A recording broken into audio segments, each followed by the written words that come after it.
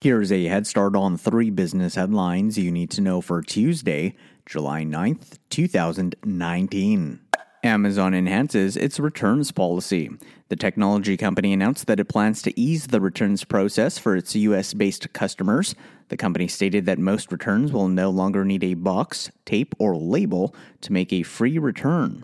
A customer will simply need to drop off eligible products to a physical Amazon store, a Kohl's, Whole Foods, or UPS store.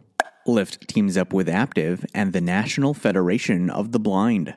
The ride-sharing company announced that it plans to combine Aptiv's self-driving technology to Lyft's blind and low-vision rider community. The company stated that it has worked closely with the National Federation of the Blind for over the past 2 years on initiatives that provide ride-sharing access to the community, boost the awareness of blind passengers' rights, and implement inclusive and effective public policies. Microsoft forms a strategic alliance with Providence St. Joseph Health. The technology company announced in a press release that it's teaming up with Providence St. Joseph Health on a multi-year strategic alliance to accelerate the digital transformation of healthcare.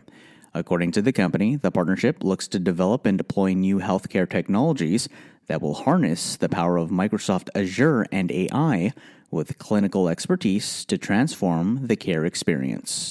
That's your head start for the day. Now go ahead and make today amazing.